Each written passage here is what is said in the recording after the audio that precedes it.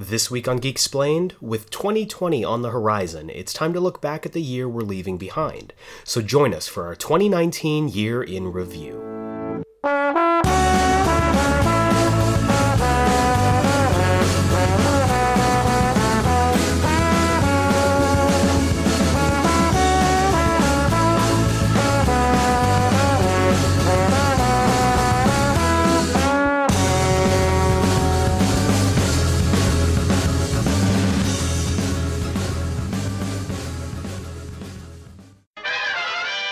Welcome back to Geek Explained, the podcast for comics, film, TV, and more. You name it, we can explain it.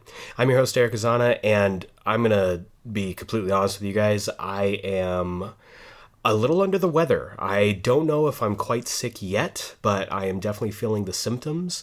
So if this episode ends up being a little shorter than usual, I'm sorry, but I am going to try and get through this entire episode before my voice goes, because I've been just achy and coughing. So if I cough a little bit during the episode, I apologize.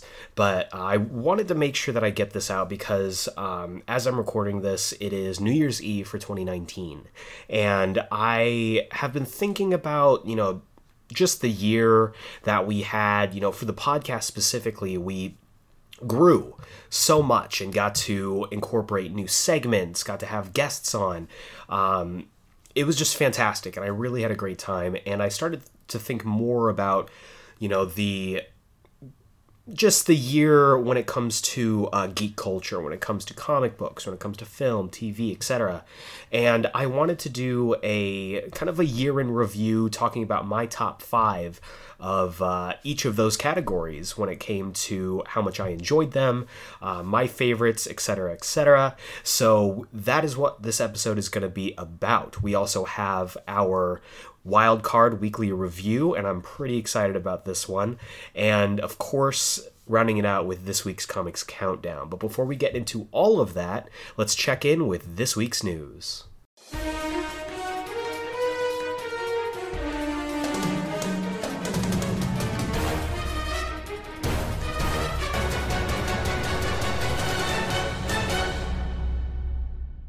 All right, guys and dolls. So here we are with the news. We don't have a lot. It was kind of a slow news week heading into the new year, but there were a couple things that I did want to touch on, and they're pretty much all in the realm of film. So no comics news this week, no TV news this week, no miscellaneous news this week, but we do have some film news that I definitely want to talk about. First off, the big news, Ryan Reynolds confirmed that Deadpool 3 is currently in development over at Marvel with Kevin Feige. He kind of dropped this bomb during an interview, and we don't really have any information beyond that, but we now know that it is in development, and rumor is it is going to stay rated R, which would be a big left turn for Disney Marvel, I think, because they've stayed pretty much in the realm of PG-13, and to have a property that has been as successful as Deadpool has been in keeping it rated R, I think that's a great sign that they are really committed to making sure that this franchise and this character is done justice, at least for the Ryan Reynolds version of that character. We also got some rumors regarding Robert Pattinson's Batsuit. Right now, rumor is that the Batsuit is going to be mostly black, but with a midnight blue highlights, so in certain lights you could catch it on blue. Short ear cowl, and unfortunately, Robert Pattinson really hasn't been able to bulk up as much as he wanted to, so they are going to be putting in padding for the suit, which I think is pretty standard at this point. But one thing I'm really excited about is that rumor is that the bat symbol on the chest will be the Rebirth suit. I have made it very clear in previous episodes that my favorite comics costume for Batman is that Rebirth suit. I just think it's a perfect celebration of Batman's legacy, all wrapped up into one crime-fighting outfit, so I'm pretty excited about that. And one last thing that I do want to touch on, Star Wars. Star Wars Rise of Skywalker has been very divisive for a lot of people. I've talked to just as many people who hated it as loved it. And if you listen to our review, which you can go check out, it is spoilers, so definitely be wary of that. I kind of fell in the middle. I liked certain aspects really didn't make sense to me, and I'm kind of I'm surprised that they were going to make this the conclusion and have it be kind of such a haphazard conclusion. And it appears that I'm not the only person who feels that way, because both John Boyega and Oscar Isaac, who played Finn and Poe Dameron respectively, have been throwing all sorts of shade at Disney and just basically over the really poor treatment of their characters in the film and the poor treatment of the film in general. There's also been a lot of upswell for Kelly Marie Tran, who played Rose Tico, not getting even 5 minutes of screen time in the film, and that was one of the major problems that I had with the film as well. But in interviews, I guess Oscar Isaac, when asked if he would be interested in pursuing the character further in like a Disney Plus series, he gave a resounding nope.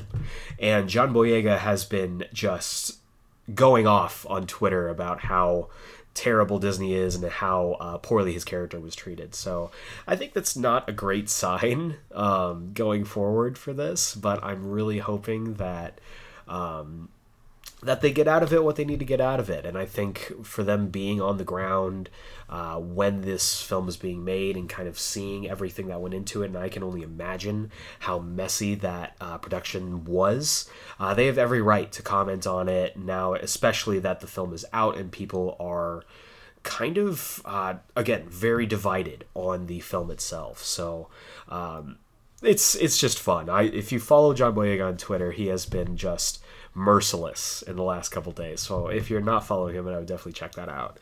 And that does it for the final news of 2019. Like I said, not a lot, but as we head in, I'm expecting big news for 2020, and everything that we normally talk about with film, with TV, with video games, all of that. 2020 is going to be a big year. I can feel it. So that does it for the news. Now we're going to hop on over to the main course, the entree, if you will, of the episode, which is our 2019 year in review.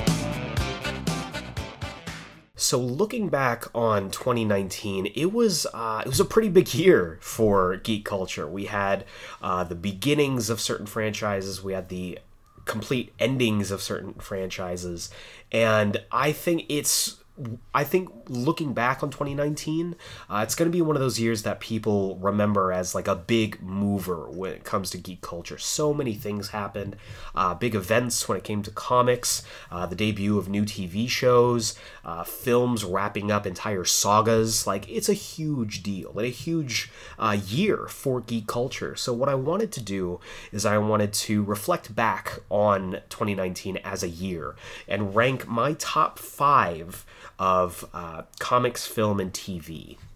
These are the categories that I kind of stuck with. I really wanted to talk about them because I think for 2019 itself, it was a banner year for all 3 of these categories. So I'm really excited to talk about this. Let's go ahead and jump into the first category, which I am starting off with TV. TV had a lot this year. Before we get into this real quick, excuse me. Again, this is just my personal list. If you disagree, feel free to reach out to me on either of our social medias, Instagram or Twitter, to @GeekSplainedPod, that's @GeekSplainedPod, or through email, because I'm an old man, I still read emails, to geeksplained@gmail.com. But with that disclaimer out of the way, we're going to jump into the TV. Ranking all of them was a little bit difficult because we had a lot of good TV this year, especially when it came to comic book properties. I'm really excited to talk about some of these. So Real quick before I get into the actual list, I have honorable mentions for each category, so I'm just gonna rattle off the honorable mentions here that didn't quite make the list, but were very, very close. So starting off with TV, honorable mentions, Arrow. Arrow has been so good in its final season. It was a toss-up for me between doing Arrow or Flash, because I think Flash is also having a fantastic season. But as like I said earlier, as a wrap-up for the entire Arrow franchise, for that character, I think this season, this final season, really needed to just check all the boxes to be that big celebration of the show. And I think it's done that in spades. So I've been really enjoying Arrow, and I'm excited, and it's going to be bittersweet to watch these final 2 episodes. Barry. I discovered Barry this year. I absolutely fell in love with this show. It's incredible. If you haven't watched it and you have HBO Go or HBO Now, do it. Watch it. It's incredible. I don't think I've ever run into a show that I had very little interest watching before, and it completely made me fall in love with it like I did with Barry. So I really, really enjoy it, and I really recommend it. Euphoria, also on HBO, was also kind of a sleeper hit for me. I had a coworker. She would tell me how good Euphoria was all the time, and I didn't know how I would feel about it. And the best way that I can describe it's basically American Skins. If you watched the Skins show, it's a British show. I was a diehard Skins fan growing up, and a lot of that same DNA is in this show.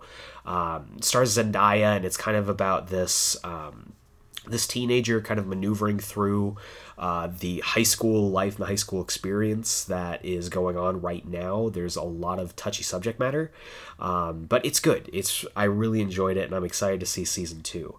And then finally, The Witcher. The Witcher is a show that I didn't have any real connection to.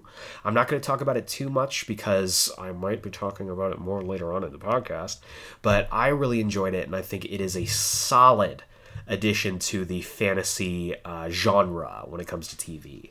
Now, getting into the top 5, let's talk about this. At number 5, I have The Boys from Amazon Prime. This is a live-action adaptation of the comic book by the same name.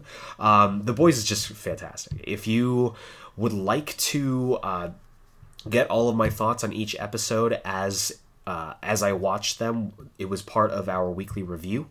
I really, really enjoyed this show. It is another one of those deconstructing the really the image and the myth of superheroes and kind of showing what superheroes would be like in modern day, how the world would react to them, the corporate side of it, branding, treating them like athletes. I really, really dug it.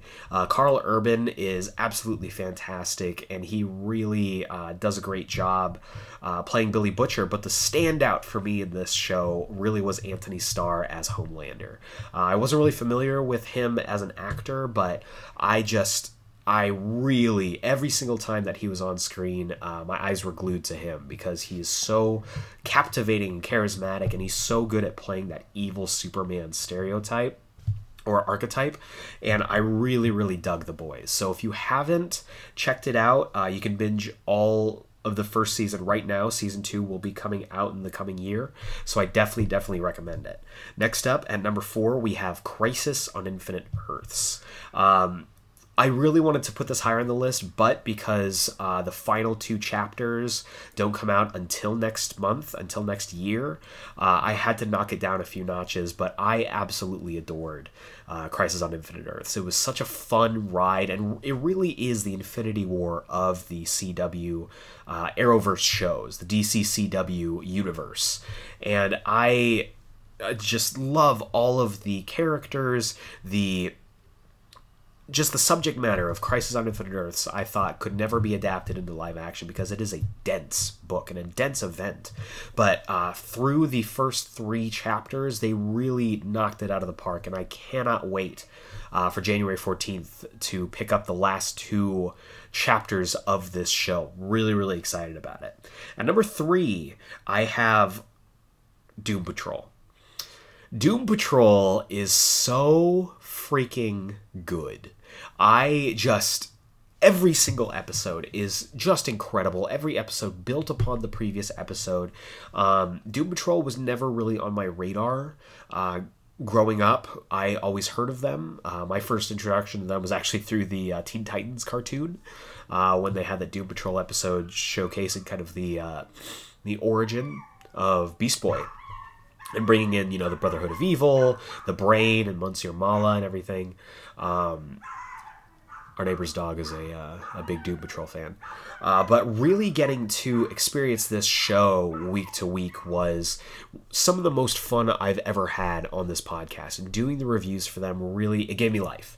Being able to, when I'm editing, listen to that Doom Patrol theme. I absolutely cannot wait for season 2. We know it's coming next year. And I need it. I need it right now. I really, really, really dug it. If you have the DC Universe app, the entire first season is up there, and I believe once HBO Max launches, it'll be on there as well. So definitely look for that. And number 2, I have Umbrella Academy. I freaking loved Umbrella Academy. And Umbrella Academy was really interesting to me because, unlike Doom Patrol, I actually read the Umbrella Academy graphic novel. Finding out, of course, as you all know, that there were further volumes that I didn't know about. I only thought there was the first volume. So when they introduced all these characters that were in the second and third volumes that I had no idea about, I was really thrown off. But I ended up just falling in love with this show. This was one of I think one of the most exciting shows for me and my partner. We binged it. And she is really difficult to binge with. After 3 episodes of a show, she's like, okay, I'm done. I have to go do something else. But we binged the entire first season of Umbrella Academy for pretty much over the course of 24 hours. And we absolutely dug it.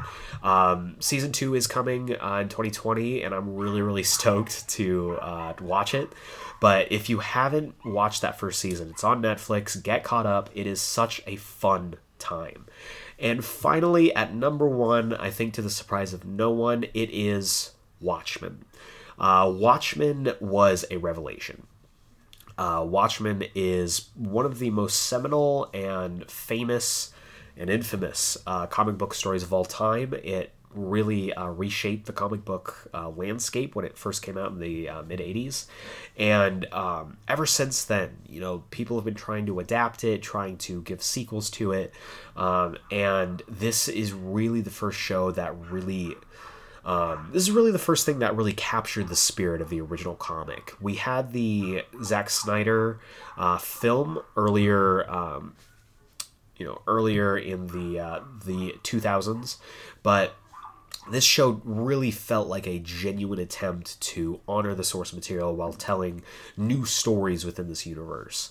Couple standouts that I really want to talk about. Yahya Abdul-Mateen, who plays Calvin, and spoiler warning, Dr. Manhattan as well, was just so good. I really, really hope, and I'm really wishing bigger things and huge success for him in 2020. This was fantastic. Getting to watch him grow as a character and as an actor throughout the show was really great. Regina King, playing Angela Abar, just knocked my socks off. I thought she was fantastic, and having her be the lead was just an inspired choice. And it really, the entire show is anchored by her, so she did a great job. Jeremy Irons playing Ozymandias was fantastic. I loved him. His kooky side story is just so good and fun and intriguing, and it keeps you engaged throughout the entire season. If you haven't listen to our Geeksplained Extra series, where we go through and review each episode as it came out. Check back through our feed. It's the Geeksplained Extra, Watching the Watchmen. Doing that was also super fun. Co-hosting it with my buddy Chris Carter, good brother of mine, as well as a couple appearances by Jessica Morgan at the end, for the last 2 episodes as well. Just had a fantastic time, and it really deserves to be watched if you haven't checked it out yet. So that is my rankings for TV for 2019. We're now going to jump over to film.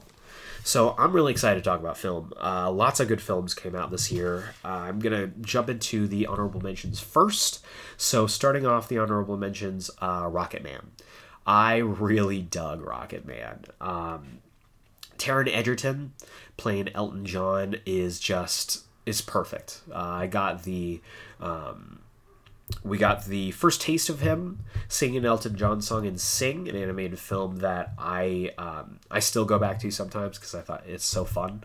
And he really did just incredible work in putting the time and effort into making sure that his portrayal of Elton John, while staying faithful, also had his unique signature on it. In the same way that Rami Malek did for Freddie Mercury in his musical biopic. I thought this was really good. Differentiating this from that film, this is kind of a true blue musical. There are musical numbers throughout. It's really fun, and it's a good time. Also, a little known movie that I don't think a whole lot of people actually checked out, Triple Frontier on Netflix. It brings together some of my favorite actors and is kind of a jungle heist film. I really, really dug it. It's got Oscar Isaac, Ben Affleck, Charlie Hunnam, among others, and I really, really dug this film. If you haven't checked it out on Netflix, it is a good time. And then finally, on honorable mentions, two films I really want to talk about. Once Upon a Time in Hollywood. I watched Once Upon a Time in Hollywood pretty late in the game. I think I watched it for the first time like a week ago, and it was good. It is a classic Tarantino film that really does a great job making it feel like a true blue period piece. So I really dug it. It's a classic Tarantino film. If you don't like his kind of filmmaking, his kind of films, you probably won't like this, but I had a good time with it. And then finally, The Farewell. I cried during The Farewell. It is just a fantastic film. Awkwafina plays the lead, and she is incredible. A lot of people talk about how funny she is, and she is absolutely a marvel when it comes to comedic timing and all that. But this film really dug deep with her and her emotional state, and she brings on the waterworks more than once. So those are my honorable mentions. Definitely check out The Farewell if you can. Jumping into our top 5, I'm going to let you know right now, I did not see every movie that came out this year. If you listened to if you were paying attention during the TV list, you might have noticed that I left out The Mandalorian. I haven't seen The Mandalorian. I don't have Disney Plus as of right now, and I'm looking forward to hopefully binging it at some point very soon. But I can't, in good faith, put something on my list that I haven't watched. So if a film misses being on the list, I probably haven't watched it. So diving into my film rankings, at number 5 I have Shazam, and I'm gonna let you know I didn't think Shazam was gonna be this high. It started off as an honorable mention, but after watching it again recently, oh my god, like, Shazam is so freaking good. It really represents kind of a course correction when it comes to the DCEU, Warner Brothers, DC Films, and it's such a fun time. It really hits you in the feels as well. It's a great Christmas movie, and overall, it really is carried on the back of Zachary Levi, who just is so good as Shazam / Captain Marvel, and he is incredible. This is the kind of fun, lighthearted superhero movie that we needed in this day and age. And I think I am really excited to see a Shazam 2 come out, which I know is going to hopefully be coming out in the next couple of years. And it was a really fun time, and this is a movie that I can go back to and never really get sick of. Number 4, I have Toy Story 4. This was this was a film that I didn't think I was going to like, because I thought that they really said everything that they needed to say with Toy Story 3. And when I heard that they were making a Toy Story 4, I rolled my eyes. I was like, what more do we need to say? We completed the story. We completed the arc. There's nothing left to tell. And after watching Toy Story 4, boy, was I wrong. This is such a fantastic send-off for the franchise. I sincerely hope they never make another Toy Story after this, because this kind of works if you view Toy Story 3 as the ending. This is a great epilogue. If you view this as the real ending for the Toy Story franchise, I can't argue with that. This really puts a spotlight on Woody specifically and his struggles with kind of being left behind and kind of outgrowing his usefulness and trying to figure out what his purpose in life is after he kind of becomes the second fiddle. And it's so good. I teared up more than a couple times. There's also some great guest appearances. Key and Peele are hilarious in this. Keanu Reeves as Duke Kaboom is just so good and so fun. And we get the re-debut of Bo Peep, which we haven't seen. I don't think we've seen her since Toy Story 2. I might be wrong on that. But I really enjoyed this film, and I think Pixar and Disney really knocked it out of the park with this and made me enjoy seeing a film that I really didn't think needed to be made. But the ending of this, when the credits rolled, I absolutely loved this, and I can definitely see this being as good, if not better, than Toy Story 3. I know, it's surprising, but and controversial, I'm sure. But this is a really, really good film. Next up, at number 3, we have Yesterday. Yesterday is also a film I saw kind of recently, and I don't know. I don't know what it is about this film, but I just fell in love with it. It is such a great film, and a much smaller film that we're really used to seeing here. And especially in 2019 and like the age of the blockbuster. But this film kind of really knocked my socks off. I was surprised at how much I really enjoyed this film. I thought it was going to be good, but I didn't think it was going to be this good. Basically, the main character wakes up in a world where the Beatles were never a thing, and he's the only one that remembers them. So you get to see him kind of navigate basically claiming their songs and, you know, all the trials and tribulations that come from that. And it's such a fun film, and it's, I think, one of the sleeper hits of the film. Not a whole lot of people saw this, but it is absolutely worth your time. There's a scene near the very end. It's like the next to last scene where he goes to visit someone. I don't want to spoil this for you. Where he goes to visit someone, and I legitimately teared up at this. It was a fantastic scene, and overall just a really great movie and a really fun time. At number 2, I have Knives Out, directed by Rian Johnson. This was kind of his bounce back from The Last Jedi and all of the, basically the entire shitstorm that he got from that. Again, if you would like to hear my official rankings for all the Star Wars films, feel free to go back a couple weeks for our giant-sized Star Wars ranked episode with Jesse Pickering. Had a great time with him.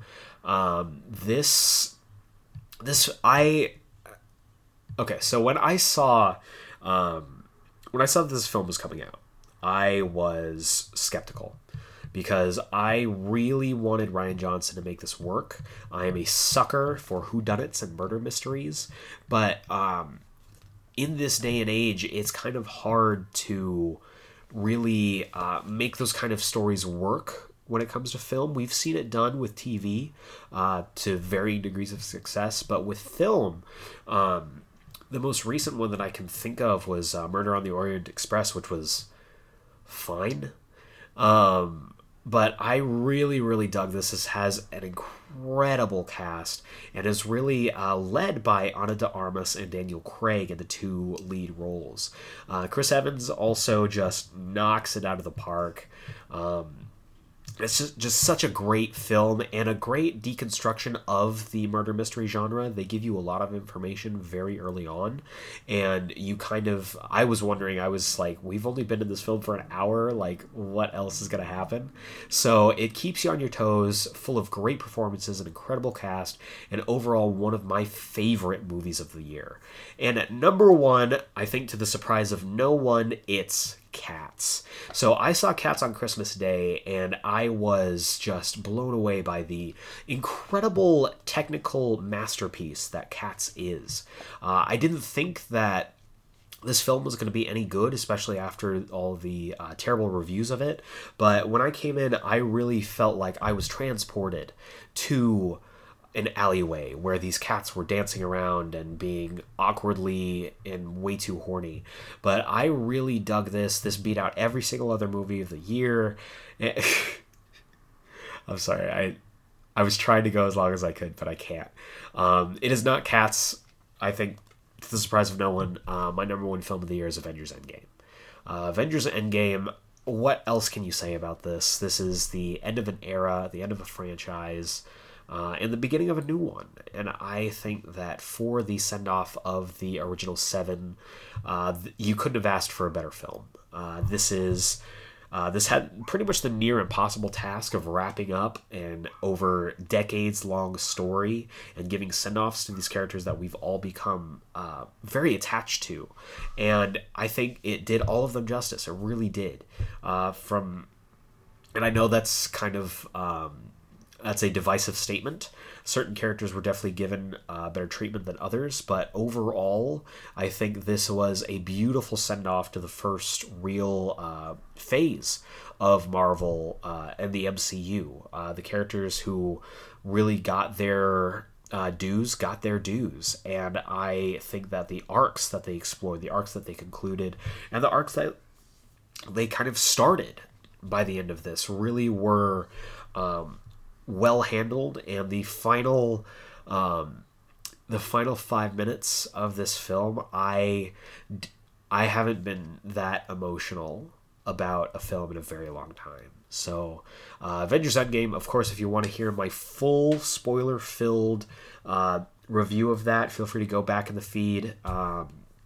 Check out, it's another giant-sized episode where I sit down with Jessica and Chris once again, and we kind of talk about everything, so definitely check that out. And that does it for films. Like I said, I haven't seen every film. I was really, really wanting to see 1917, because I know if I saw it, it would end up on this list. But the stars did not align, and the limited release kind of messed that plan up, so I am definitely intending on seeing it when it makes its wide release mid-January, and I will definitely be looking forward to that film. And now we come to the final category here, that is comics. I wanted to make this last because there were so many good comics that came out this year, and so many bad comics that came out this year. I try to keep it positive. I didn't want to do like a worst of the year kind of list, because I feel like jumping into the new year with such a negative attitude really does nobody any favors. So I wanted to keep this positive, and it didn't take me long to find positives, to find comics that I really fell in love with. So before we get into the list, our honorable mentions here. Batman Universe. I was so surprised at how much I loved Batman Universe. It is such a fun space romp with Batman. Nick Darrington's art is incredible. Brian Michael Bendis really won me over. I have been very vocal about my apprehension and my disdain for Bendis's writing of Superman and other characters. But Batman Universe was consistently a knockout book every single month. And it's just one of the best Batman books of the year. It really was. Next up in honorable mentions, War of the Realms. Loved War of the Realms. It is an incredible event, and really the culmination of Jason Aaron's run on Thor for this decade. It's a great event, has far-reaching ramifications throughout. It features the redemption of Thor Odinson and brings pretty much the entire Marvel Universe to its knees before kind of rallying and showing us really how a Marvel Comics event should go. And I'm hoping that this is a sign that Marvel has kind of gotten their bearings when it comes to events, because for a while it was getting pretty bad, but with this, along with Absolute Carnage, which almost also was an honorable mention. It's been really, really good. And then finally, a couple books that I want to talk about in honorable mentions. Spider-Man Life Story. I love this book. It's so good. Chip Zdarsky is really the golden goose for Marvel right now. He is absolutely killing it in every book that he writes. And that goes the same for the final honorable mention, Daredevil.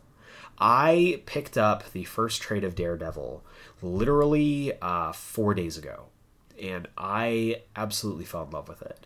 I ordered the second trade. I'm currently reading it right now, and it blew me away. It's so good, and really kind of deconstructs who Matt Murdock is as a person outside of just being Daredevil. If you liked the Netflix series, you're going to love this book. And same goes for Spider-Man Life Story. If you're a fan of Spider-Man for any length of time, you're going to love that book. It goes with Spider-Man throughout the decades as if he aged in real time. The storytelling is fantastic. The art is stellar by Mark Bagley. And overall, it's just a fantastic book. Both of them are. But getting into the top 5, I can feel my voice starting to go, so I'm going to try and get through this. Number 5, I have Hoxpox, House of X and Powers of 10, written by Jonathan Hickman with art by Pepe Larraz and R.B. Silva. Just the perfect comic reboot for the X-Men.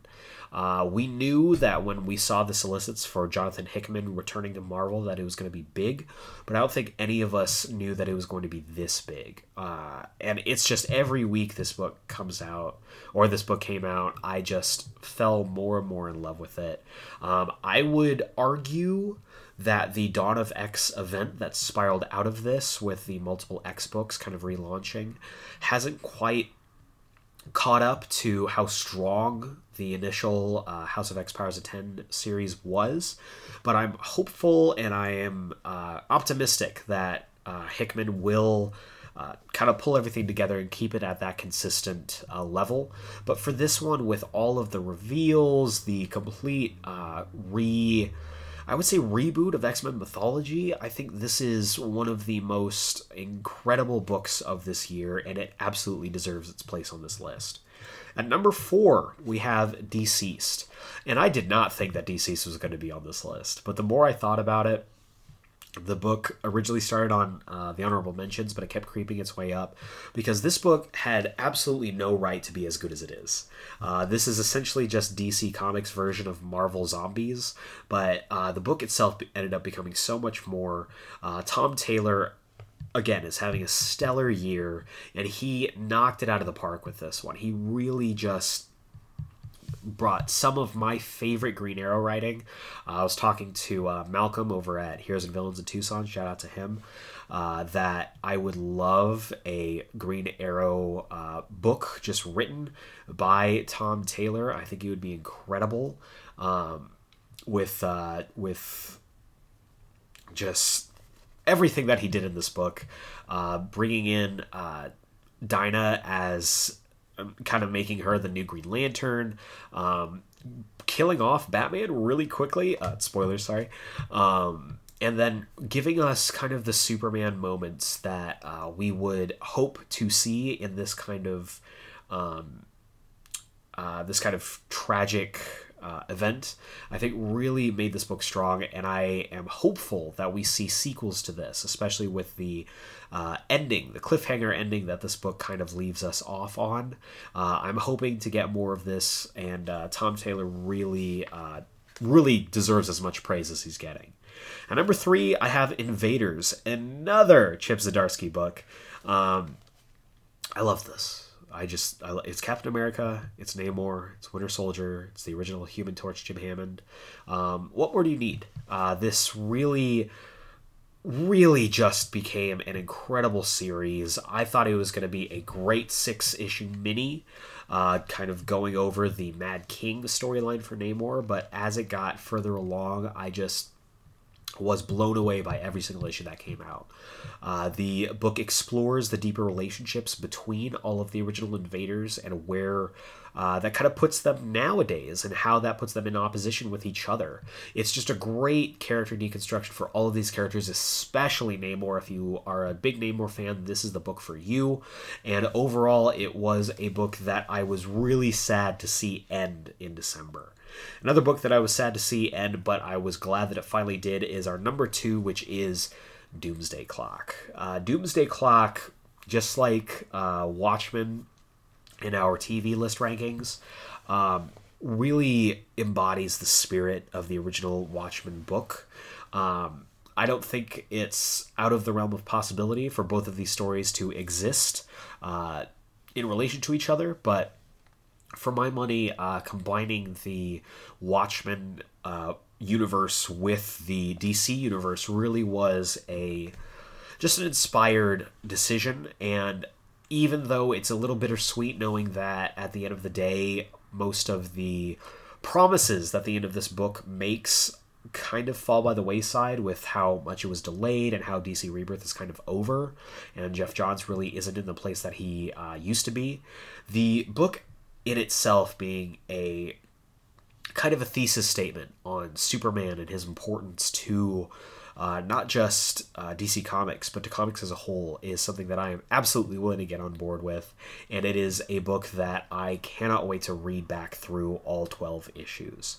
But the number 1 book that I fell in love with this year, the book that caught me by surprise and really had me fall in love with it more and more every page that I turned, was Superman Smashes the Klan. Written by Gene Luen Yang with art by Gurihiru. This book is just wow. Bringing that kind of anime style is always a risk when it comes to comic books, but I think the way they do it here and putting a focus on the Lees, a Chinese-American family living in Metropolis post-World War II, really just... It's not Chinese, it's Japanese.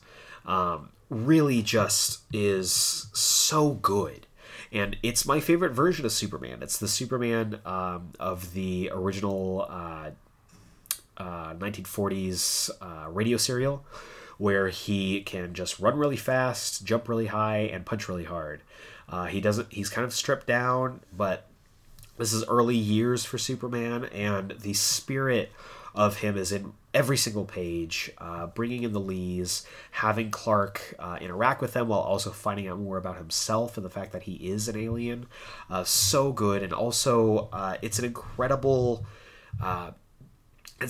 current book today as well, with even though the idea of Superman versus the Ku Klux Klan feels really outdated and feels very of its time, it's also of this time with the social, political unrest in our country. This is the perfect book to come out right now, and I cannot wait for it to conclude in January. So that does it for all of my year in review. This is...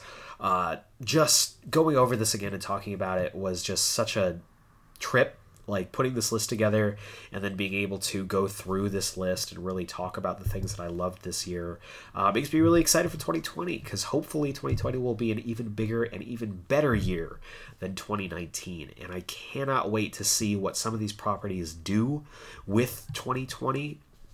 Namely, the MCU, Superman Smashes the Klan, Umbrella Academy, and even The Witcher. I really, really dug The Witcher. And actually, speaking of which...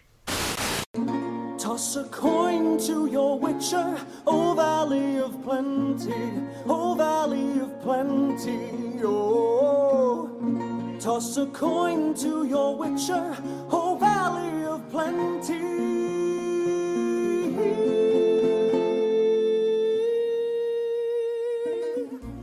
This is your Wildcard Weekly Review, the final weekly review of 2019. And the wildcard stipulation for our weekly review is because we are currently on break for Crisis on Infinite Earths, so we will be picking back up with Crisis on the January 14th. On that week's episode when those final 2 chapters drop. But in between that, we're changing it up, doing a different review every week. And this week, we are reviewing something that's pretty special, I think. I posted up on our Twitter, what would you rather see us review for our final weekly review of 2019? And I put The Witcher and The Mandalorian. And of course, because it's how it always happens, it was a dead even split. Thank you to everyone who voted.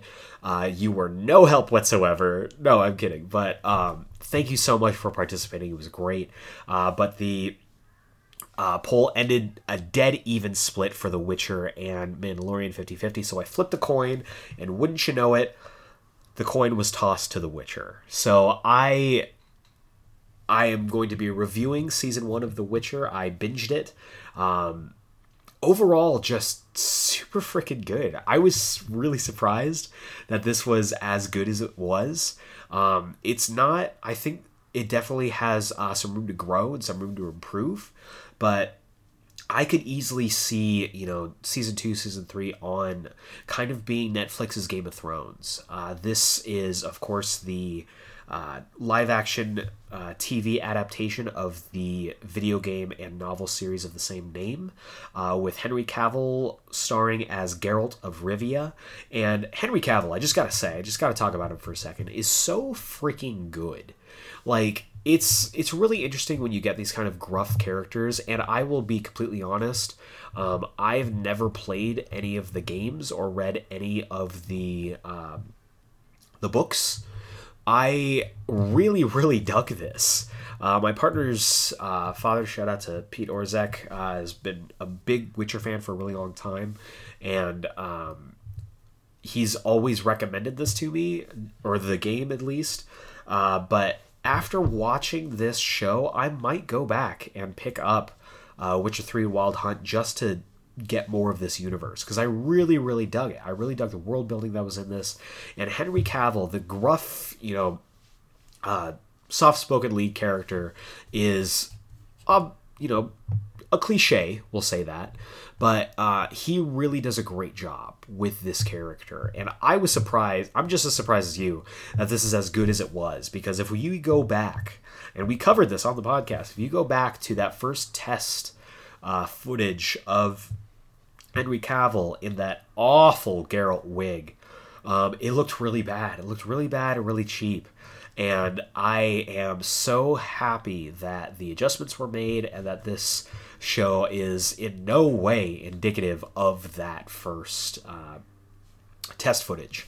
Henry Cavill is fantastic. Anya Chalotra is also very, very good as Yennefer.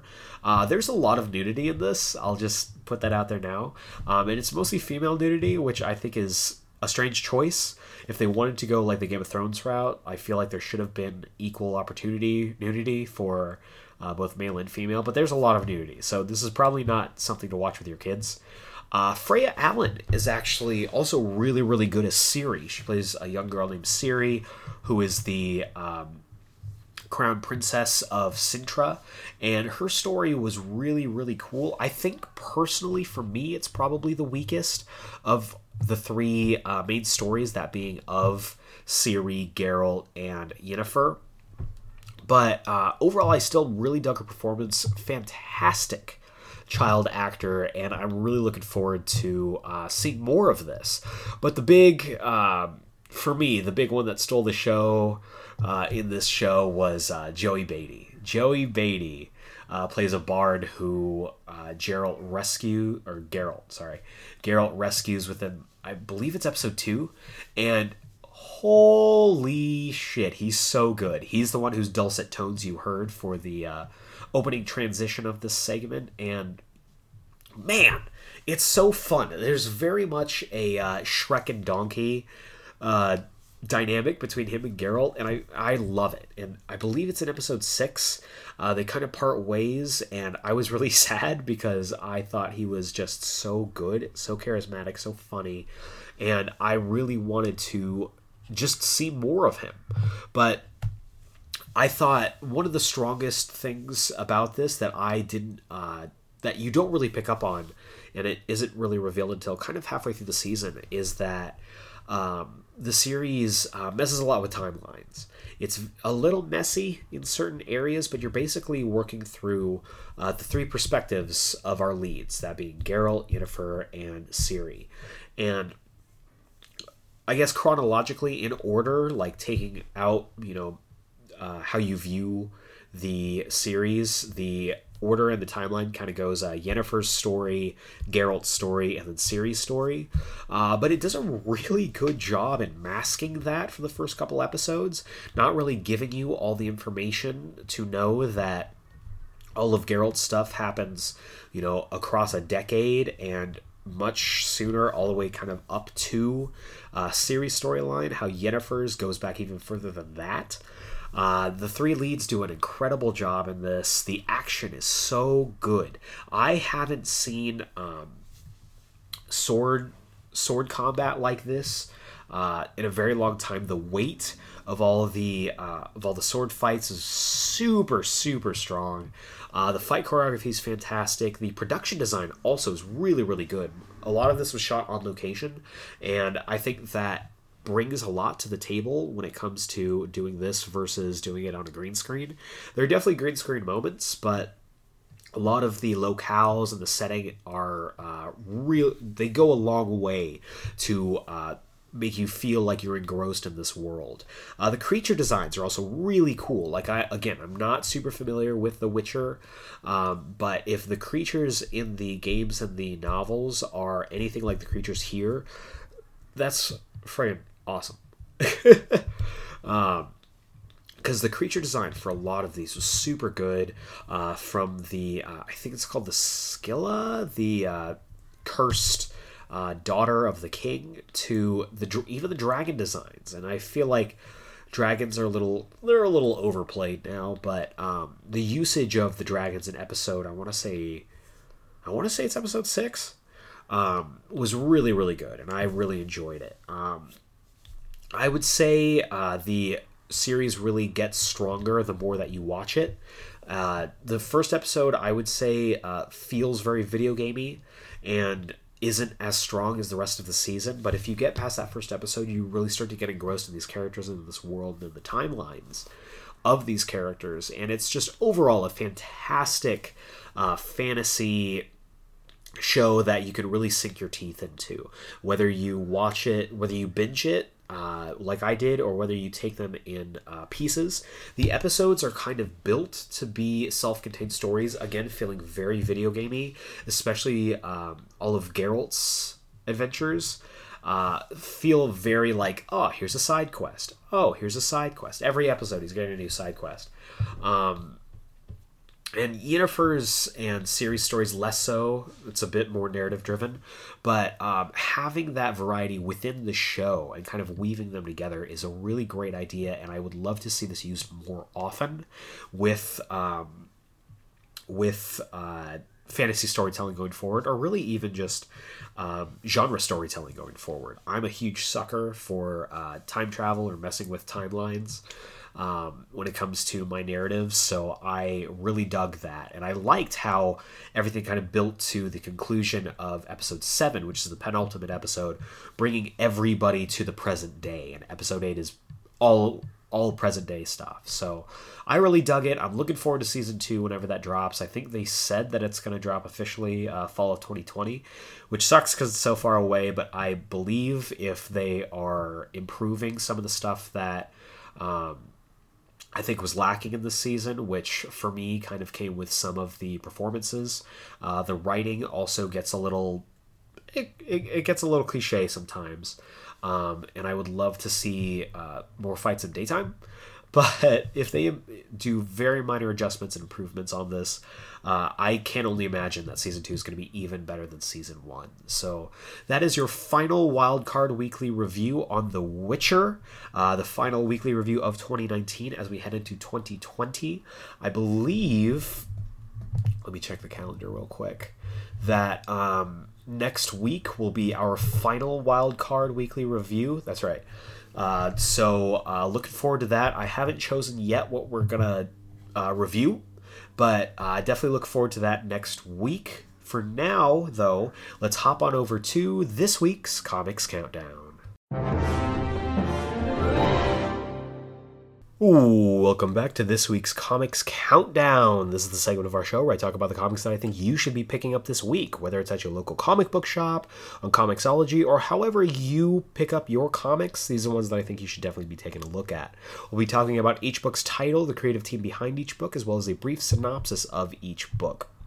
And of course, every synopsis will be accompanied by my synopsis voices, which is going to be a little bit of a struggle with my voice going out, but I'm going to do my best. If you have a synopsis voice you would like me to try out, feel free to request that on either of our social medias or through email.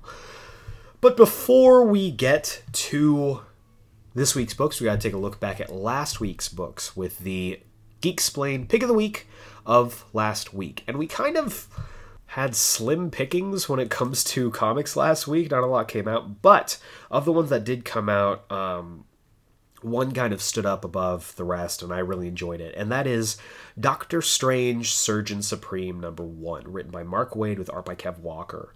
I really dug it. It's a simple Doctor Strange story that gets really dark really quickly. So this is kind of off the aftermath of the most recent Mark Waid Doctor Strange run, where it's basically Doctor Strange in space. His hands have been healed, so he's able to go back into his practice as a neurosurgeon, and now he has to kind of balance being a neurosurgeon with also being the Sorcerer Supreme. So great start. It's a really strong book, and I'm looking forward to seeing where the story takes Stephen Strange.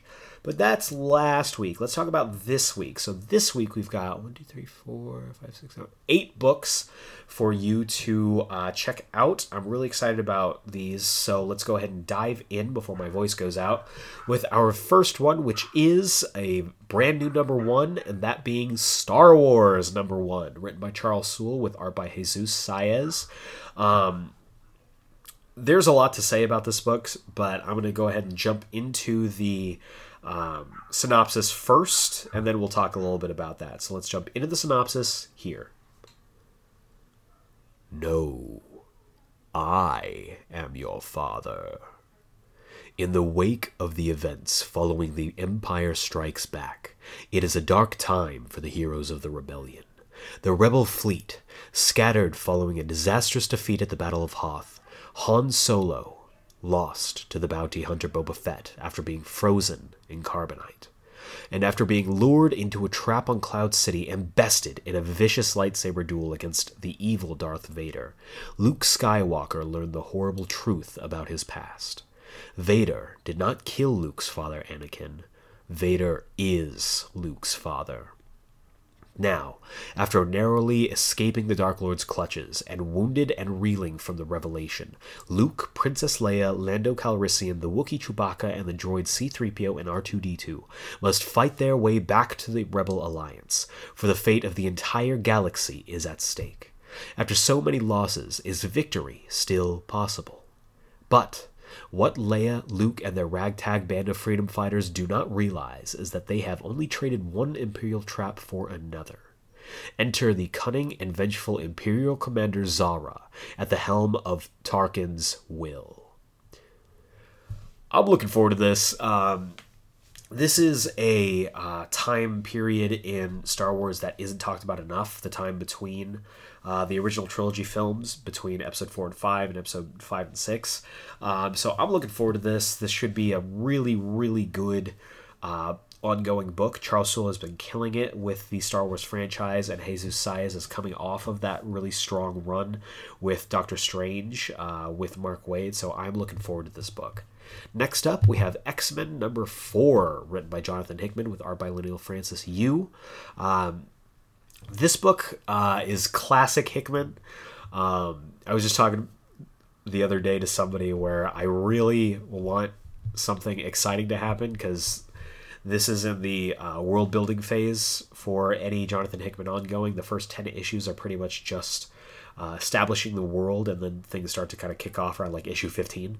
So this is issue 4. If you are not a slow burn reader, I can understand if you are not, or if you would rather wait until we get the trade, but I'm really interested in the story that they're telling with the X-Men here. So let's jump into the synopsis here.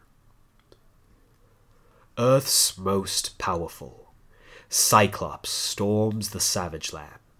The most powerful heroes of the dominant species on the planet, the X-Men, rise to protect the world against any threat.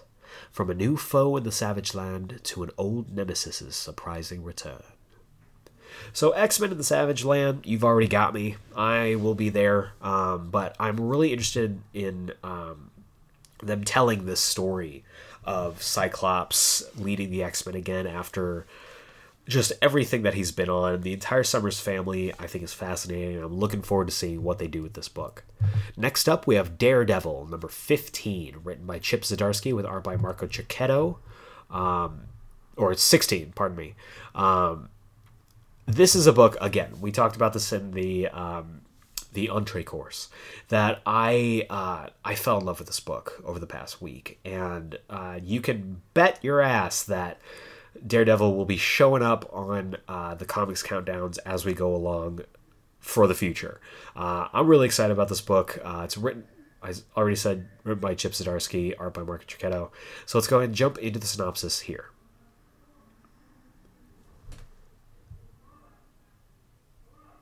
The Devil of Hell's Kitchen returns. As Matt Murdock rekindles his alliance with Elektra, Kingpin plans to rekindle some alliances of his own. So, pretty simple, bare bones synopsis, but anytime you've got Daredevil with Elektra, it's going to be a good time. So I'm looking forward to it. Next up, we have the conclusion of a miniseries from this year. This is Web of Black Widow, number 5 of 5, written by Jody Houser with art by Stephen Mooney. This book's been really strong, and I've been really enjoying it. The classic spy elements of the book have been just probably the strongest part, along with the art, I think. So I'm looking forward to this book. Let's go ahead and jump into the synopsis. The final thread in Natasha's broken web. The Black Widow has always worked best alone, but now she's more isolated than she's ever been. The enemy masquerading in her clothes is finally ready to spring the trap. All this time, Natasha thought she was hunting prey she had helped release, but the real predator has been stalking her. I will not miss attempting this Russian accent for this book. But, I think the book's been really strong. If you're a fan of Black Widow, if you want something to read before the Black Widow film drops in 2020, this is absolutely a book you should pick up. Next up, we have Marauders number 5, written by Jerry Duggan with art by Matteo Lolli. This book's just been super strong. I've been really, really enjoying it so far, and I'm looking forward to seeing what they bring to it next. Let's go ahead and jump into the synopsis here. The Marauders are caught between the forces of Madripoor and the Black King's machinations. Thankfully, they have 2 Omega-level mutants on board. Again, bare bones, kind of tells you everything you need to know without giving you too much information. I'm looking forward to this book. I look forward to it every single time it comes out. Should be really, really good. Next up, we have Detective Comics number 1018, written by Peter J. Tomasi, with art duties by Scott Godlewski for now. This book's been really strong. The entire Tomasi run on Detective Comics has been strong so far. And coming off of the heels of that really good Mr. Freeze arc, I'm interested to see what they do. This book seems to be a little bit more in line with what's going on in the mainline Batman book as well. To see what I mean, let's go ahead and jump into the synopsis here. In the aftermath of City of Bane, the Dark Knight has found himself cold, alone, and missing one of the very foundations of his life as both Bruce Wayne and the Batman. But personal problems will have to wait. A mysterious series of deaths have been peppered throughout Gotham, and it seems an element of the supernatural is at play in the form of a monstrous pagan spirit. Can Batman silence the demons within to stop the killing, or will this silent night be for keeps? So, we are officially moving forward with this Death of Alfred. I thought that they were going to find a way to undo it somehow, but it doesn't seem like that is the case. I'm interested. It's something new that we haven't seen with Batman yet, and again, Tomasi has such a great voice for Batman. I'm really looking forward to seeing what he does with this book in this new post-Alfred era for Batman. Next up, another new number one that I'm super freaking excited about. It's Hawkeye Freefall, number one, written by Matthew Rosenberg with art by Otto Schmidt. Matthew Rosenberg has been killing it for the last year, and obviously before that as well. But one of my favorite books to come from him in recent years has been his Tales of Suspense, which was essentially a buddy cop between Winter Soldier and Hawkeye. And I am so excited to see him writing Hawkeye again. And Otto Schmidt, who was killing art duties on Green Arrow Rebirth, super freaking good, and it is a match made in heaven. I'm really excited about this. Let's go ahead and jump into the synopsis here. When a mysterious and ruthless new Ronin starts tearing a destructive path through the city, suspicion immediately falls on Hawkeye. But Clint has more to worry about than who's wearing his old costume. After a clash with the Hood ends badly, Hawkeye gives himself a new mission that will place him in the crosshairs of one of New York's most dangerous villains. Hawkeye's mission and Ronin's secret plans will set them on a collision course that only one of them will walk away from. So I'm really excited about this. This should be really, really good. And again, I have been waiting for another Hawkeye book since the Fraction run just blew me away. And I'm excited to see what they do for this book. But finally, the big book of the week, the book I think that if you pick up any of these books, this is the one you should prioritize, is Thor number 1, written by Donny Cates with art by Nick Klein. This is the beginning. This is the beginning of the next stage of the God of Thunder's saga after the wrap-up of Jason Aaron's Odyssey with Thor in King Thor, the King Thor miniseries. This is kind of going to deal with what comes next. There's been a lot of speculation, especially with this new redesign of Thor, on exactly what they're going to be doing with this. But I'm looking forward to this. This should be really, really good. Let's jump into the synopsis here. A brand new superstar creative team takes the King of Asgard to new realms of glory. The prince is now a king. All Asgard lies before Thor, the god of thunder, and after many months of war, the 10 realms are finally at peace. But the skies above the realm eternal are never clear for long. The Black Winter is coming, and the god of the storm will be powerless before it. That's ominous. I'm looking forward to this. Donny Cates is another one over at Marvel who has just been absolutely killing it. I got turned on to his work from his Doctor Strange run, and I've been loving everything that I've read from him since. Really excited for this. He has big shoes to fill with Jason Aaron moving off of the book that he's been on for the last 7-8 years. But I have faith in Donny Cates. I'm interested. I think the Nick Klein artwork that we've seen in the previews has been really strong. I'm not super familiar with his work, but I'm really looking forward to seeing what they do with this character. And that is going to do it for the weekly review. To recap, we have Star Wars number 1, X-Men number 4, Daredevil number 16, Web of Black Widow number 5 of 5, Marauders number 5, Detective Comics number 1018, Hawkeye Freefall number 1, and Thor number 1. If I missed any books, feel free to let me know. I love discovering new books. This year, I've discovered more books than I thought was possible. So I'm really looking forward to seeing what these books bring to the table. Really looking forward to seeing what 2020 brings to the table when it comes to comics. Thor, I think, is going to be a standout. The X-Men books are always really, really good. Batman's future, even though it is uncertain, is a really exciting time. And overall, I cannot be more excited going into 2020 as a comics fan.